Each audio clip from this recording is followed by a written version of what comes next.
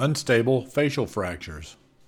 Lefort injuries are complex fractures of the midface named after René Lefort, who studied cadaver skulls that were subjected to blunt force trauma. His experiments determined the areas of structural weakness of the maxilla designated as lines of weakness where fractures occurred. These fractures are classified into three distinct groups on the direction of the fracture: horizontal, pyramidal, or transverse. The taragoid plate is involved in all types of Lefort fractures. This may result in a pterygomaxillary separation. The absence of the pterygoid fracture rules out Lefort fracture. However, the presence of a pterygoid fracture does not specifically indicate whether a Lefort fracture exists. Up to one-third of pterygoid plate fractures do not result from a Lefort fracture pattern. Etiology. A high percentage of facial fractures occur secondary to injuries from sports such as football, baseball, and hockey. Lefort fractures can also occur secondary to motor vehicle collisions, assault, and fall from a substantial height. Patients with Lefort fractures often have associated head and cervical spine injuries. Lefort type 1 fractures result from a force directed in a downward direction against the upper teeth. Lefort type 2 fractures result from a force to the lower or mid maxilla. Lefort 3 fractures are caused by impact to the nasal bridge and upper part of the maxilla. Lefort fractures account for 10 to 20% of all facial fractures. They may be potentially life-threatening and disfiguring in patients in whom the injury is significant.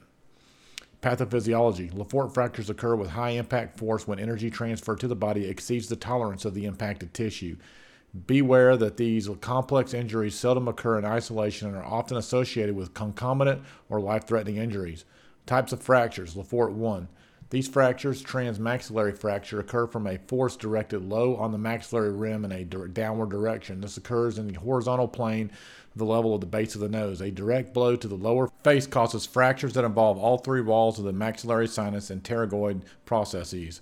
The fracture extends around the maxillary antra through the nasal septum of the pterygoid plates. This causes palate facial separation. However, this fracture does not involve the glabella or zygoma. Lefort type 2.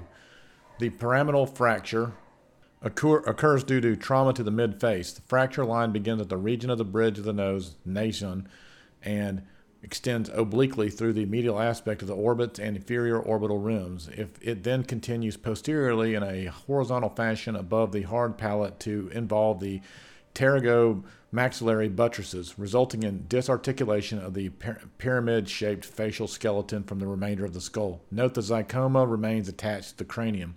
Lefort 3.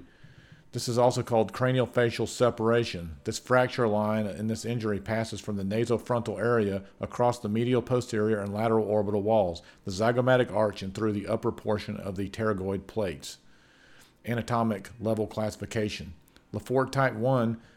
Transverse fracture to the maxilla above the roots of the teeth, separating the teeth from the upper face. These can be unilateral or bilateral. Lefort type 2. These fractures extend superiorly in the midface to include the nasal bridge, maxilla, lacrimal bones, orbital floor, and rim. These are pyramidal fractures with teeth at the base and nasal bone at the apex. These fractures are typically bilateral. Lefort type 3. This type of fracture starts at the bridge of the nose and extends posteriorly along the medial wall of the orbit and the floor of the orbit, and then through the lateral orbital wall and the zygomatic arch. The fractures run parallel with the base of the skull, separating the entire midfacial skeleton from this cranial base. This discontinuity between the skull and face is termed craniofacial dissociation. This may be associated with a cerebrospinal fluid leak. Causes. Lefort type 1. These fractures result from a force directed low on the maxillary rim in a downward direction. Fractures extend from the nasal septum to lateral piriform ribs and extend horizontally above the teeth, crossing below the zygomaxillary junction, then transversing pterygomaxillary junction, interrupting the pterygoid plates.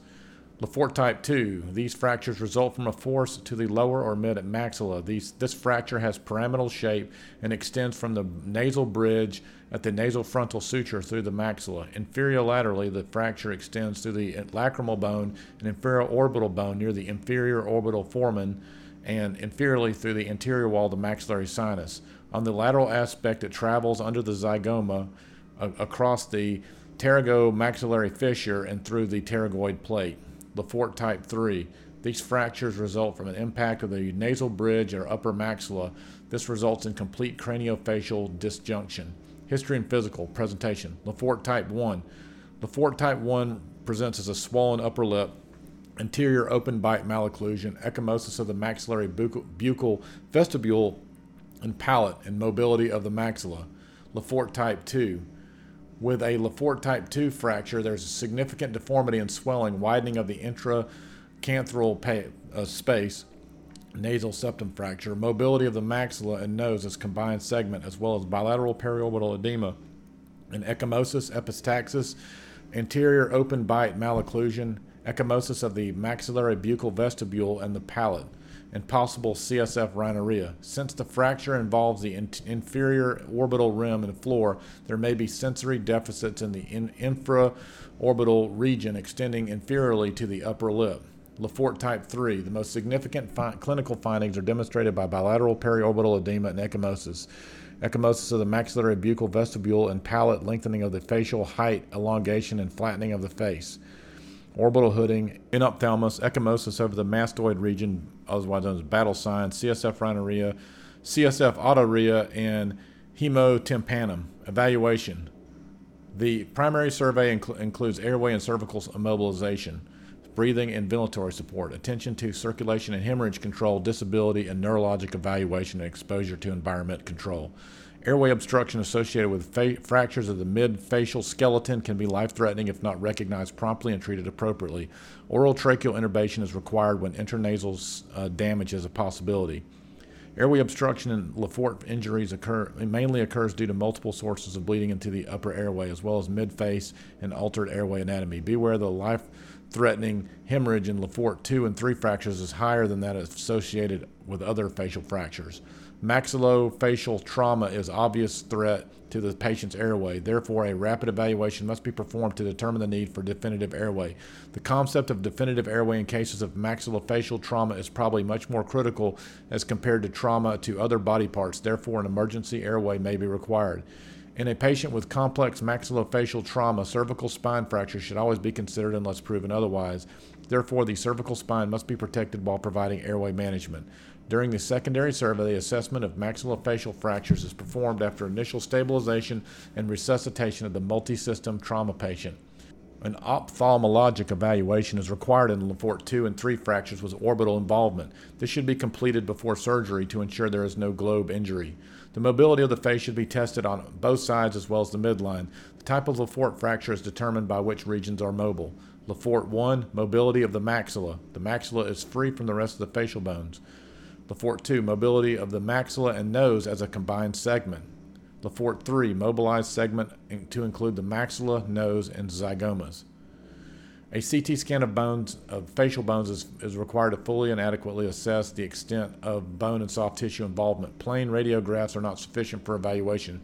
Beware that penetrating trauma to the midface may involve injury to the brain and major vascular structures. Therefore, a CT scan of the head and diagnostic angiography should be considered. Cerebrospinal fluid leak, primarily type 2 and 3 fractures. Epistaxis commonly associated with Lefort type 2 and 3 fractures.